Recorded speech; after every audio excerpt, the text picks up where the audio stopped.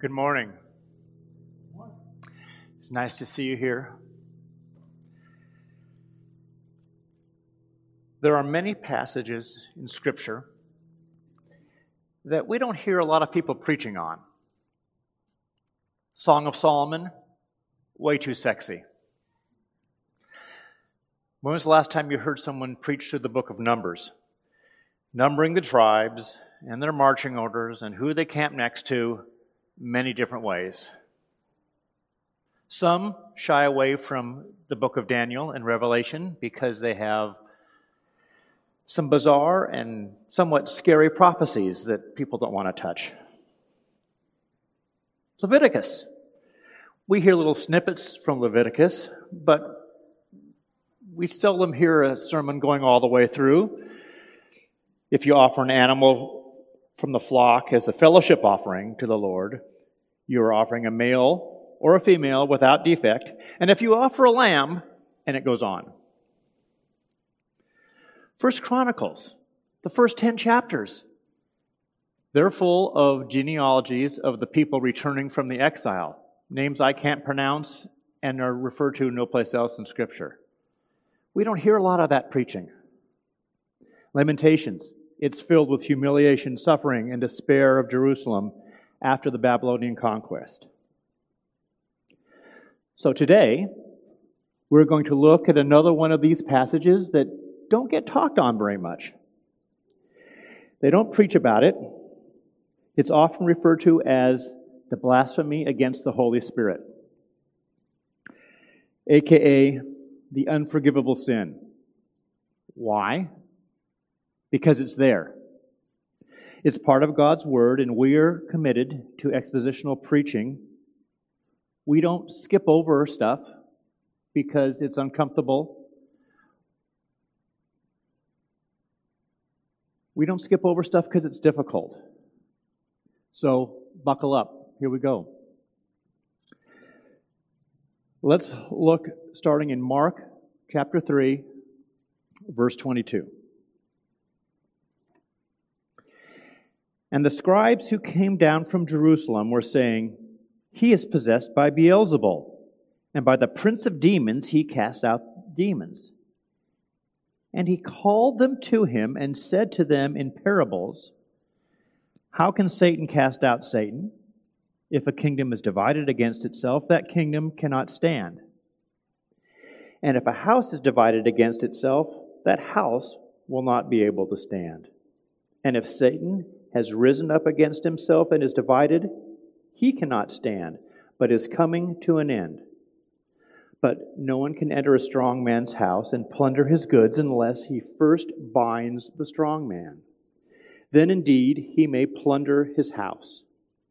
Truly I say to you, all sins will be forgiven the children of man, and whatever blasphemies they utter. But whoever blasphemes against the Holy Spirit never has forgiveness, but is guilty of an eternal sin. For they were saying he has an unclean spirit."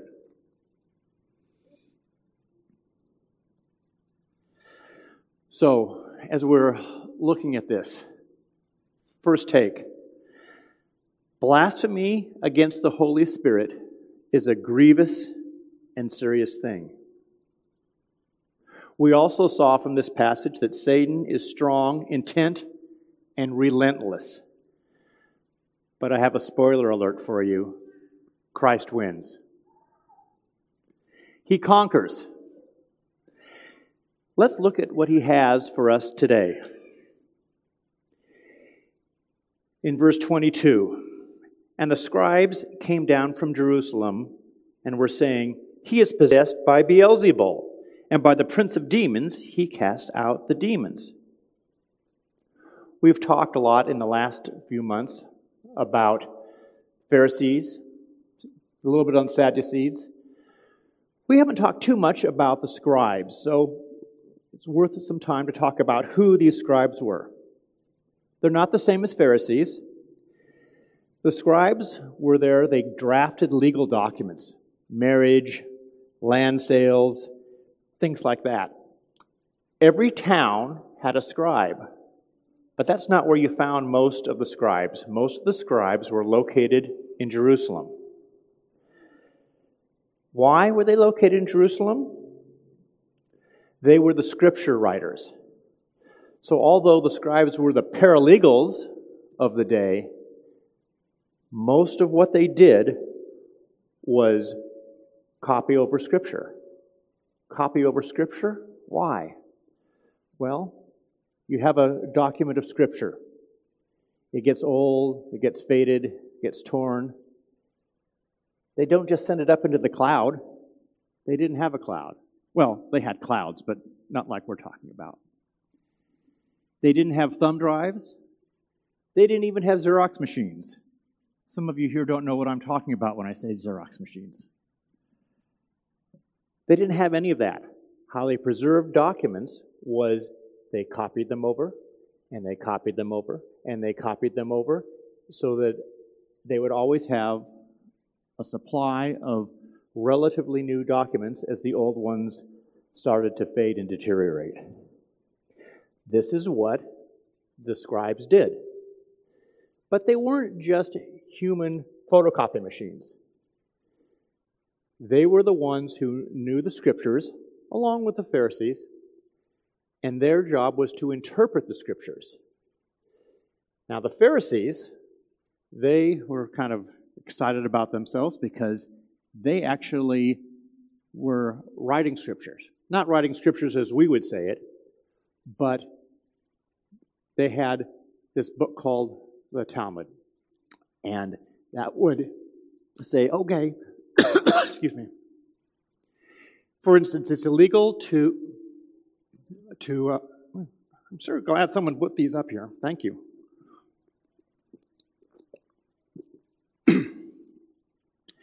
You should honor the Sabbath day and keep it holy. No work should be done on the Sabbath. Well, what does that mean?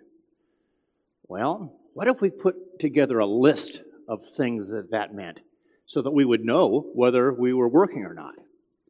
And so they would write this list. So, for instance, you're not allowed to farm on the Sabbath. That would certainly be work. So if you drag your table across your dirt floor, you are turning up dirt. Well, that's plowing. So you can't do that on the Sabbath. They made this whole list of what they considered scriptures. That's what the Pharisees did. The Sadducees knew the scriptures, and they would interpret them for the people. Why do they need to interpret them for the people? Couldn't the people just pull out their Bible and read? No, they couldn't. The masses were semi-literate. The boys went to Hebrew school, and the best and the brightest, after a little bit of time, would get promoted. The rest of them would go back to working their trades or with their family. That best and brightest would get a little bit more schooling. The best of those would go on. The rest of those would go back. So eventually, you had this group of rabbis who had had some schooling, very literate. But the rest had kind of stopped their education earlier. And for women and girls, no Hebrew school, or not the way we were talking about that. So most of the people had very limited ability to read. And if they could read, it's not like they had the scriptures in their home. It was very expensive. Only the wealthiest of the wealthy would be able to afford to have scriptures in their house. So they didn't have access to that. The scriptures were written in Hebrew, or most of them. There was a little bit in Daniel and Ezekiel that were written in Aramaic, but they were written in Hebrew. And most of the people understood Hebrew. In fact, they all understood a little bit of Hebrew, but the day-to-day language that people spoke at that time was Aramaic. Why are they speaking Aramaic? They were speaking Hebrew up until the Babylonian captivity. The Babylons came in, took away all the people who were educated or rulers, brought them into Babylon, and had them work for them, and they learned how to be the professional people in Aramaic.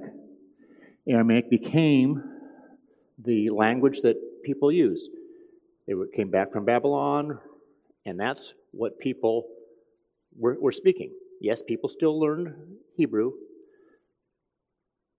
but they needed someone to read the scriptures to them. It was kind of like England before Wycliffe, or Germany before Martin Luther. The clerics, the religious leaders, the priests, they had the scriptures in Latin, and only very little bits would be allowed to the people. People who wouldn't read until they were translated, and now we have Bibles that we all have in our homes, and hopefully we read. That wasn't the case at this time. So you had these scribes who were instrumental in the lives of the people, reading and interpreting the scriptures to them. They were the keepers and knowers of Scripture. So, back in our text, the scribes came down from Jerusalem. Came down. Well, I don't have a map for you today. I know that many of you like my maps, but we're going to do it without a map. The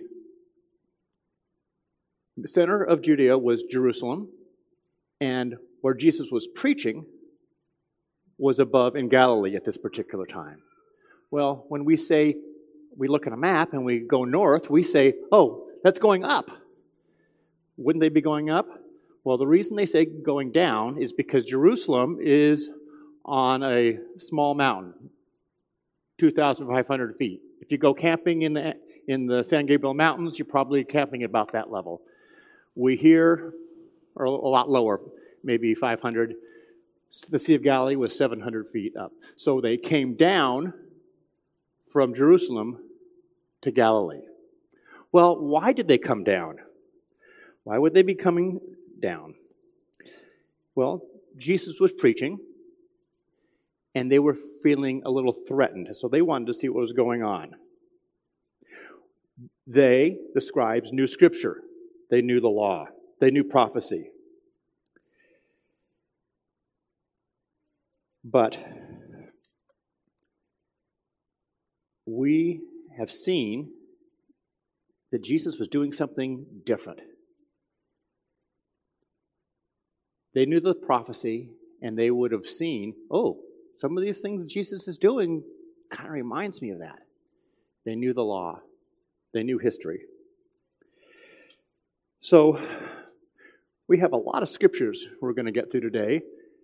But the good news is I'm going to whip through these first ones in Mark pretty quick, because I want us to do a little review as to what the scribes would have heard about. We're not going to go through all of the Gospels. We're not even going to go through all of Mark. We're just going to go through the first few chapters of Mark that we've seen so far, okay? So they would have seen Jesus going to John, that popular preacher in the wilderness. Jesus was baptized. There was a voice from God, and the Spirit ascending like a dove. Well, that's different. Didn't see that every day. Jesus started preaching about the time of God is being fulfilled. The kingdom is at hand. Repent and believe. He cast out an unclean spirit in 1:21. He teaches with authority, and we see his fame spreading. Simon's mother was healed. In 32 to 34, there's many healings that happened. He's starting to get popular for that. People are coming to him, asking him to heal people. He's preaching and casting out demons. In 140, he heals a leper. That never happens. The paralytic story that we heard about, where he was lowered through the roof, he healed him. But before he healed him, he forgave his sins. Well, that's going to get the attention of the scribes, isn't it? Only God can heal. Only God can forgive sins. God is being glorified, which takes the focus off of the incumbent leaders, like the scribes. He eats with sinners, and he rebuts the scribes. He explains, interprets the fasting and the Sabbath. Hey, wait a second. That's the scribe's job. You're interpreting. That's my job. He's getting their attention. He heals a withered hand and explains the Sabbath in chapter 3. And then we see the Pharisees aligning with the Herodians. Well, what's the big deal about that? Well, as Elder Elliott explained a little while ago, the Herodians were the secular opponents of the Pharisees. They didn't get along for anything. But they did for this, because Jesus was causing discomfort among both of those groups, and they sought to destroy him. That's just 2.5 chapters in Mark. So we see the place of the scribes was threatened. They were the law holders, the scripture interpreters. We see that Jesus starts fulfilling prophecy, and that would have caught their attention.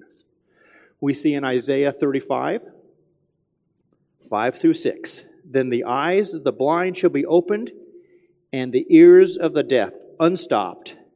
Then shall the lame man leap like a deer, and the tongue of the mute sing for joy."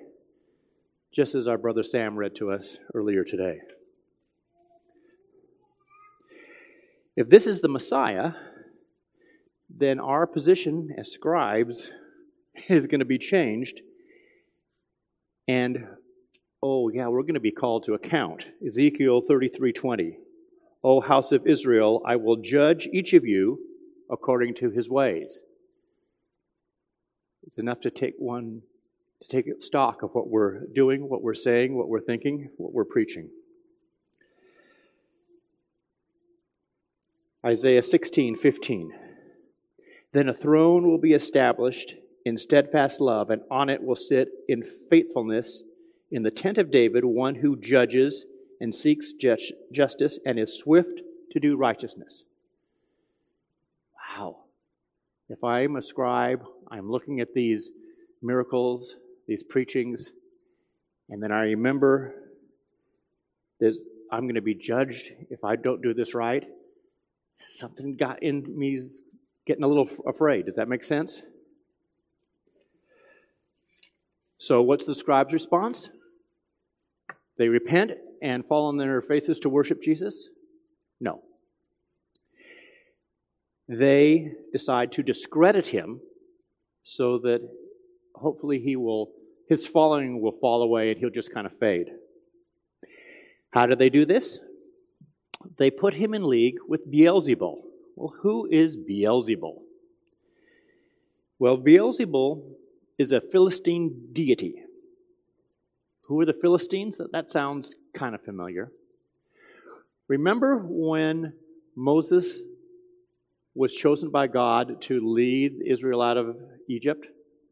And then before he went into the promised land, he handed the reins over to Joshua. Joshua took the people in and they conquered the land. They were told to conquer the land and cast out all the peoples because God didn't want them to be polluted by the peoples and be distracted, be pulled away from worshiping him. Well, the Israelites kind of did that. They got rid of most of the people. There were a couple places up north we heard about last week. Down in the south, in Judea, there's a group called the Philistines. They were kind of a coastal people, and they were allowed to stay there. And they became a thorn in the side of the Jewish people for as long as they were there. You may recall a guy named Samson.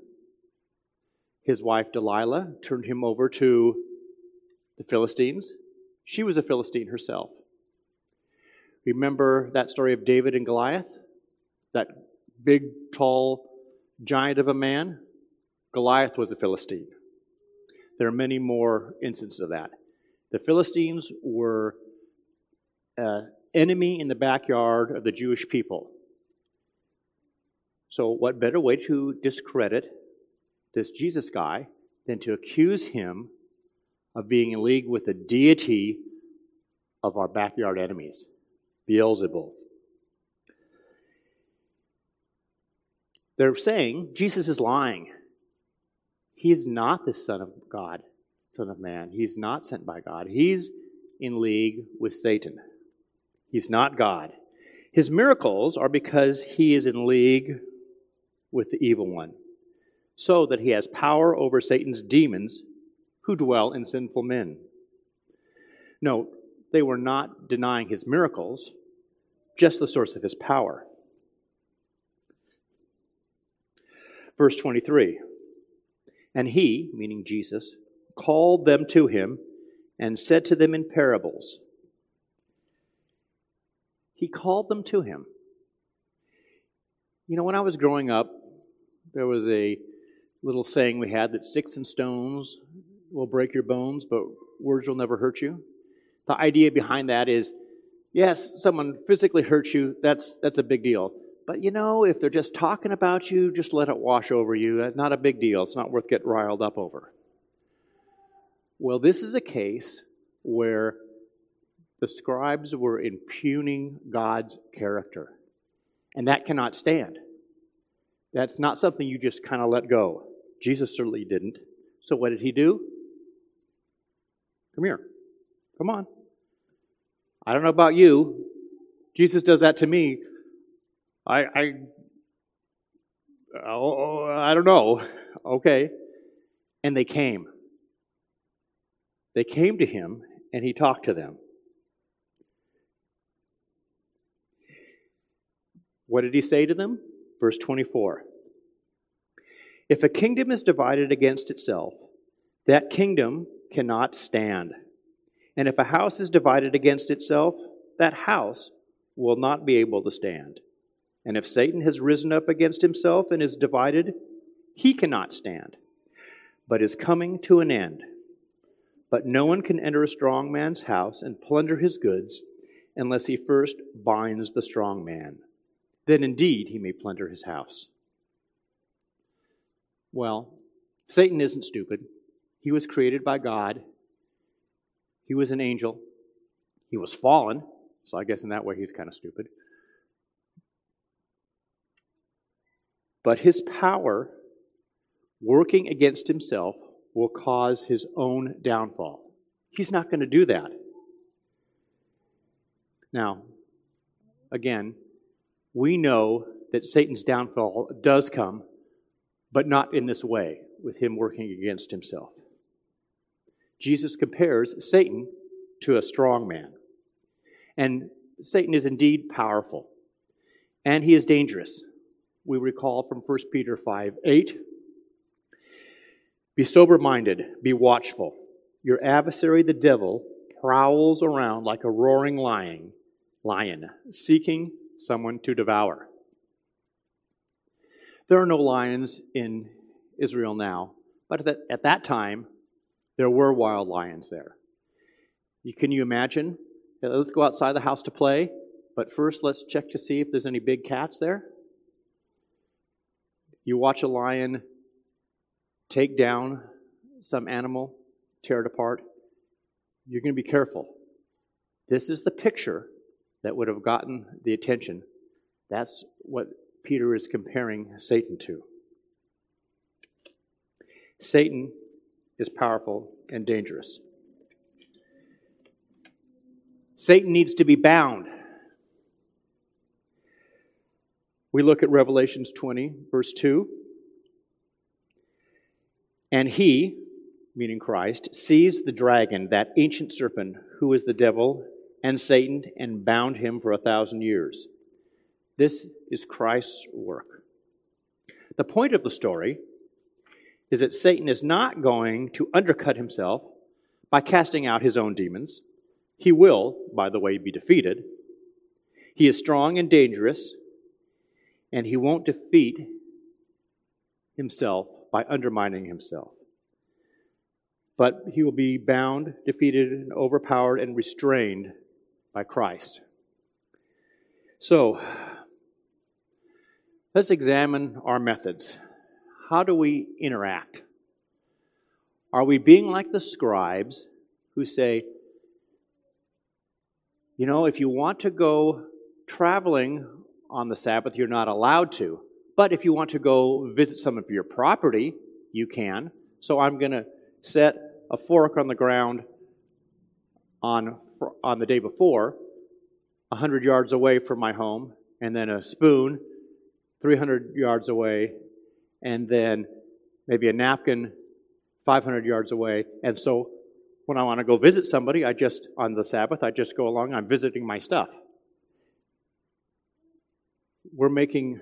They are making lists of ways to get around the law, of check marks. Legalism. We don't want to be like the scribes. On the other hand, we want to have discipline. I like to get close to God by having some time alone with Him in the morning. Now, I could check, I did it today. Check, I did it tomorrow. Check the next day. I'm worshiping the check marks. It's a fine line between developing a discipline and having the discipline be my motivation. We have to be careful because we don't want to become like the scribes. We want to draw closer to God. Don't be on the wrong side of that. Pastor David spoke about that just a little while ago, and we see it popping up again. Verse 28. Here we're getting to the good part. Well, not the only good part, but maybe the difficult part.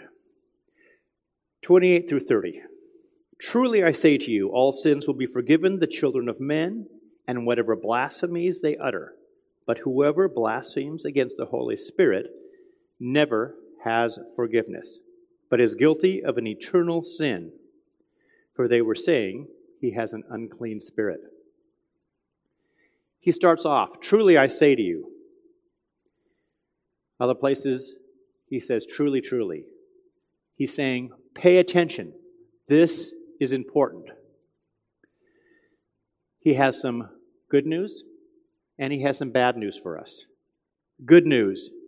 Sins, blasphemies are forgiven. Let's talk about sin. In 1 John 3, verses 4 through 5. Everyone who makes a practice of sinning also practices lawlessness. Sin is lawlessness. You know that he appeared in order to take away sins, and in him there is no sin.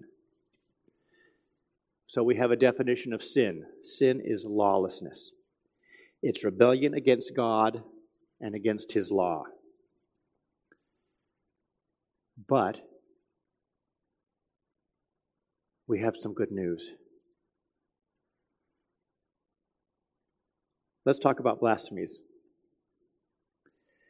Blasphemy is speaking evil against God, showing contempt or lack of reverence for God, His doctrine, and His Scripture.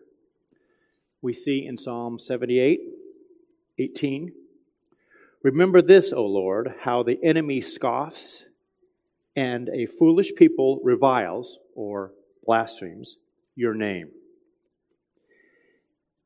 There is forgiveness in our rebellion, our sin, our blasphemies, dishonoring God by His payment for our transgressions. Christ's death paid for us. We recall in Galatians 1:4, where Jesus Christ gave Himself for our sins to deliver us from the present evil age, according to the will of our God and Father. That's the good news. And that is good news indeed. Here's the bad news. While there is forgiveness for our rebellion, our sin, and blasphemies, there is one sin that is not forgiven. Eternal unforgiveness. Yikes, that gets my attention. I better not do this one. So what is it? Well, it's probably not lying or stealing. Maybe murder? No, because it says here it's blasphemy against the Holy Spirit. Well, what is the Holy Spirit? Well, we know the Holy Spirit is part of the Trinity. Let's look at some of the things that the Holy Spirit does to get ourselves centered around this a little bit better. So we see in John 14 that the Holy Spirit teaches and reminds us of Christ's teaching. 1 Corinthians 3, He indwells and fills the believers. 1 Corinthians 2:10, He's a source of revelation, of wisdom, and of power. The Gospel of John, chapter 16, He guides us to all truth. 1 Corinthians 12, He gives believers spiritual gifts. Ephesians 1, He seals the believers. We're marked. Back in the old days when people still sent letters, if you were a person of importance and you wanted a document to go to somebody and know it was not tampered with, you put it in an envelope, dripped hot wax on it, and you had a personal seal that you impressed into the wax. The wax dried, so you would know that if the letter got to the person and the wax had not been broken, that the letter had not been opened and read or messed with. Well, I could just take that wax off, put some new wax on, and put another seal. No, because I have my own seal and no one else has access to it. The seal makes sure that what's in there, in the envelope, does not get diluted, tampered with, pulled out. That's what the Holy Spirit does for us. Moving on, Romans 8. The Holy Spirit intercedes for Christians. Again, Romans 8. He renews and sanctifies Christians. And then the one I want to talk about, John 16, 7 through 11. He convicts the world of sin. It seems to be focusing on more of what this passage in Mark is talking about. John 16, 7 through 11. Nevertheless, I tell you the truth. It is to your advantage that I, Jesus, go away. For if I do not go away, the Helper, the Holy Spirit, will not come to you. But if I go, I will send him to you. And when he comes, he will convict the world concerning sin and righteousness and judgment. Concerning sin, because they do not believe in me. Concerning righteousness, because I go to the Father, and you will see me no longer. Concerning judgment, because the ruler of this world is judged. So here we have Jesus, Last Supper. This is one of the things that he tells his disciples, kind of part of his last message to them. And he talks about the Holy Spirit. The Holy Spirit comes to convict the world of sin, righteousness, and judgment. Sin, because of lack of belief. Righteousness, because of the destination of the righteous one, who is Christ. And judgment, the ruler of this world, and we know that's Satan, is judged. You see how this is kind of tying in?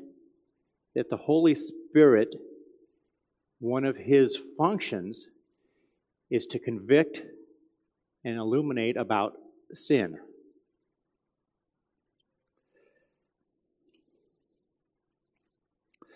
So let's step back a little bit. Why did Jesus say this about this blasphemy against the Holy Spirit? Verse 30. For they were saying he has an unclean spirit. They said he had an unclean spirit, casting out demons by the power of Satan. This is a perfect example of blasphemy. attributing to Satan and his demons works of God. What a disrespect to God, the Father, God the Son, God the Spirit, saying the evil one is doing these things that God is actually empowering. Jesus had been doing all these miracles that we talked about, fulfilling all this prophecy, preaching God's word and preaching it correctly, as opposed to the scribes and the Pharisees. And the scribes were feeling threatened, so they decided they wanted to discredit Jesus. They were clearly blaspheming, which, as we just learned, is a sin. Do we see that? How that kind of all fits together? This flow of logic that Jesus gives us? So, now, back to the main point. What is this unforgivable sin? Well, this blasphemy against the Holy Spirit. And more important, have I done it? Because I don't want to be in that camp. Well, it's a specific sin, not just a general state of unbelief. Why? Because unbelief can be forgiven when we respond to the call of the Holy Spirit.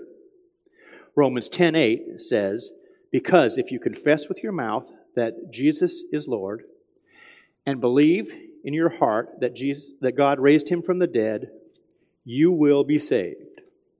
This is the exact opposite of what the scribes were saying. Do you see that? So, what is this specific sin that is committed at a specific time? It's not responding to, rejecting that known calling of the Holy Spirit to salvation. Specifically, it is digging in against the pulling of the Holy Spirit, calling you to salvation through belief in Christ and acceptance of his work. It's not just, oh, I was enlightened, I heard about Christ and that he paid for my sins, I'm not ready. No, it's not rejecting that. It's when God says, come to me, and we dig our heels in. An example of this might be Exodus chapters 7 through 10. Let's read all those chapters now. No, we're not going to read that now. Because you're familiar with the story. Moses was told by God, bring my people out of Egypt. So Moses goes to Pharaoh and says, let my people go. And Pharaoh says, no. Moses says, God, what will I do? And God said, okay, you're going to send a plague. So God sends a plague. Pharaoh says, oh, okay, the people can go. The plague gets lifted. Pharaoh changes his mind. Moses says, let the people go. Pharaoh says, no. Another plague. Okay, they can go. Plague gets lifted. Never mind. They can't go. This repeats over and over again. Pharaoh had his heart hardened. God was prompting him. He dug his heels in. When God calls, we need to respond. The context of this chapter in Mark, the scribes, and the Pharisees, by the way, were entrusted with God's word. But they added, they reinterpreted, they subtracted by enforcing the Talmud, the traditions, and legalistic explanations. Their job was to shepherd the people, to keep them pointed to God. Their action was to resist that calling and turn away from God in favor of their false rules and turn the people away from pointing to God. So, let's think of this in our time. We have elders in this church, and these elders are called to shepherd the congregation. The congregation, as a group or individually, can resist that shepherding, but the elders are called to shepherd nonetheless. And woe be it to any elder, any shepherd, who leads his sheep off a cliff.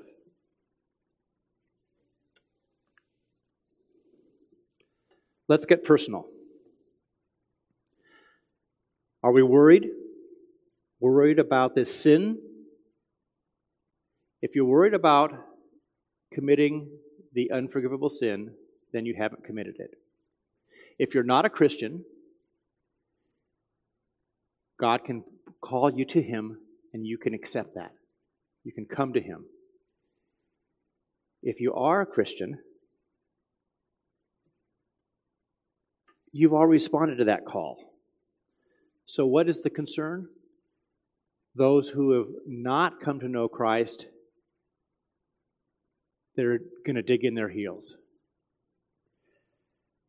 Psalm 51:17 says, "The sacrifices of God are a broken and contrite heart. O God, you will not despise." Do we have contrite hearts? Are we broken before Him? Are we listening to Him? If we do, then praise God, we're open to Him and we're not committing this sin.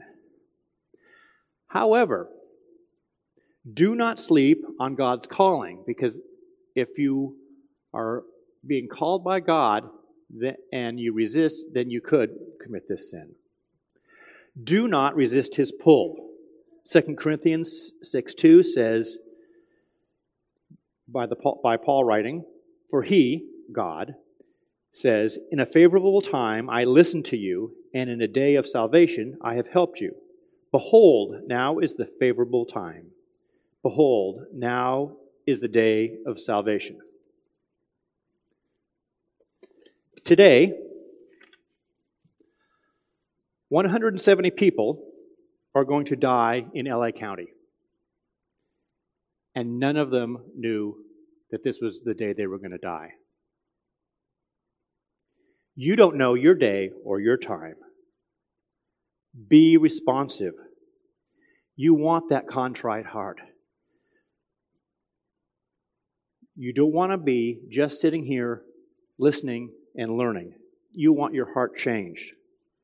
You don't want to be in the pew just soaking up the songs, soaking up the teaching, because soaking it up in the pew saves no one. Unfortunately, that's a common thought. Church attendance gives me merit for salvation. Sounds like the scribes and the Pharisees, doesn't it? Right? Attendance is obedience. We learn, we worship, but this is not salvation.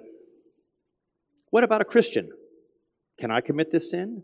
After all, we see in Matthew 24:24, "For false Christs and false prophets will arise and perform great signs and wonders, so as to lead astray, if possible, even the elect." So the elect are capable of being deceived? What about that? Not deceived with respect to following and knowing God in a salvific way. I respond to the Holy Spirit call, but I'm not perfect. I still sin. Am I possibly committing this sin? Sanctification is a church word for God making us more and more like Him, which He does to people who He has called to His own, who are saved in Him. Those who are in the process of salvation will have the fruits of the Spirit in their life. Let's review those in Galatians 5:22. "But the fruit of the Spirit is love, joy, peace, patience, kindness, goodness, faithfulness, gentleness, self-control. Against such things there is no law." If you have these things in your life, not if you were loving to your wife, if you were good to your husband once, twice, but if you see that as part of the character that God is changing in you day by day, week by week, that's the Holy Spirit working in you in sanctification. Evidence of your following the Holy Spirit's call is an increase in these fruits in your life. Another way, fruit of your witness. As God works in you, you want to tell others. You preach, you teach, you share, you come alongside, you maybe pray with somebody. Maybe you're the one who plants the seed. Maybe you're the one who waters it. You till the ground. Maybe you're the one who cultivates it, who actually gets to pray with the person to receive Christ. If you're working along those lines and people are coming to know Christ, that tells us where you are and how you know you're in Christ. Yes, the elect may be capable of being deceived, but not to the point of the unforgivable sin. We referred to the Holy Spirit sealing. Remember that envelope with the wax seal on it? That's a sealing of the believers of belief in Ephesians 1:13. This is an aspect of the assurance of salvation. Another is John 10:29. Jesus is speaking. My Father, who has given them, the believers, He has given them to me, is greater than all, and no one is able to snatch them out of the Father's hand. So if you're in Christ, He is not going to let anyone snatch you out of the Father's hand. So you are not committing this sin. So, in conclusion, these scribes were trying to explain away the works of Christ. Do we see that now? Of course we do. Every day. I don't watch much news because that's all it is people being contrary to Christ. The scribes did it. Blasphemers did it. We see people around us doing it. We don't want to be the ones doing that. Christ's character, God's holiness cannot be disparaged. Christ didn't just let this go. He said, hey, scribes, come over here. Let me tell you something. He didn't just let God's character be blasphemed. Satan is seeking to deceive, and he's powerful. So what do? Well, one, we witness to those that God brings to you. The time is short. It is shorter than we think. Number two, if you are one of the elect, you have not committed the unforgivable sin. That's good news. Three, consider carefully any lists, interpretations, traditions, practices, or any other idols that could distract you from worshiping God in truth. And four, if you don't know Him, perhaps the most important one of all, if you don't know Christ, now is the time to accept Him. We don't typically do altar calls here because we don't want people to make a confession of faith based on some emotion that's stirred up, the music's playing, the choir is singing, and come on down, and they don't really know what they're doing. But I also know that in a group this size, there are probably some that don't know Christ. Again, when I was growing up, we had a saying that says, you're preaching to the choir. And what that meant is the choir's there every week listening to the sermon. They know everything. You need to preach to the congregation. But let me tell you, as someone who's been in choirs, people come to choir for all kinds of reasons. Just because you're in the choir, just because you're in the pews, doesn't mean you know God. So I want to urge you today to consider, is God calling you? Now, I did not clear this with anybody here. So, Carl, could you raise your hand? Everybody see Carl? Dennis, raise your hand. If you're a guy and God's calling you, find one of these guys. If they don't have time to explain to you how to come to know Christ, they can bring you to somebody who does. Okay? Yuri, can you raise your hand? Or Yuri's not going to raise her hand. Lorraine, raise your hand. If you're a woman and God's calling you, find one of these people, one of these women, and they can bring you to someone who can help you. Thank you, guys. I know I'm surprised you're here. Usually I try to let you know if I'm going to call you out, but I didn't. Blasphemy of the Holy Spirit is a grievous and serious thing. Satan is strong. He's intent and relentless. But Christ conquers and rescues us from Satan, from the sins we commit. These sins that condemn us. Respond to Him today. Let's pray. Dear Jesus, thank you for bringing us through this difficult passage. Help it not be just an exercise in trying to interpret something that I know I'm insufficient for, but that you would guide each of us. Those who don't know you, bring us to you. Those who do, strengthen us. Help us to examine our ways. Keep us from idolatries, from scribe-like behavior.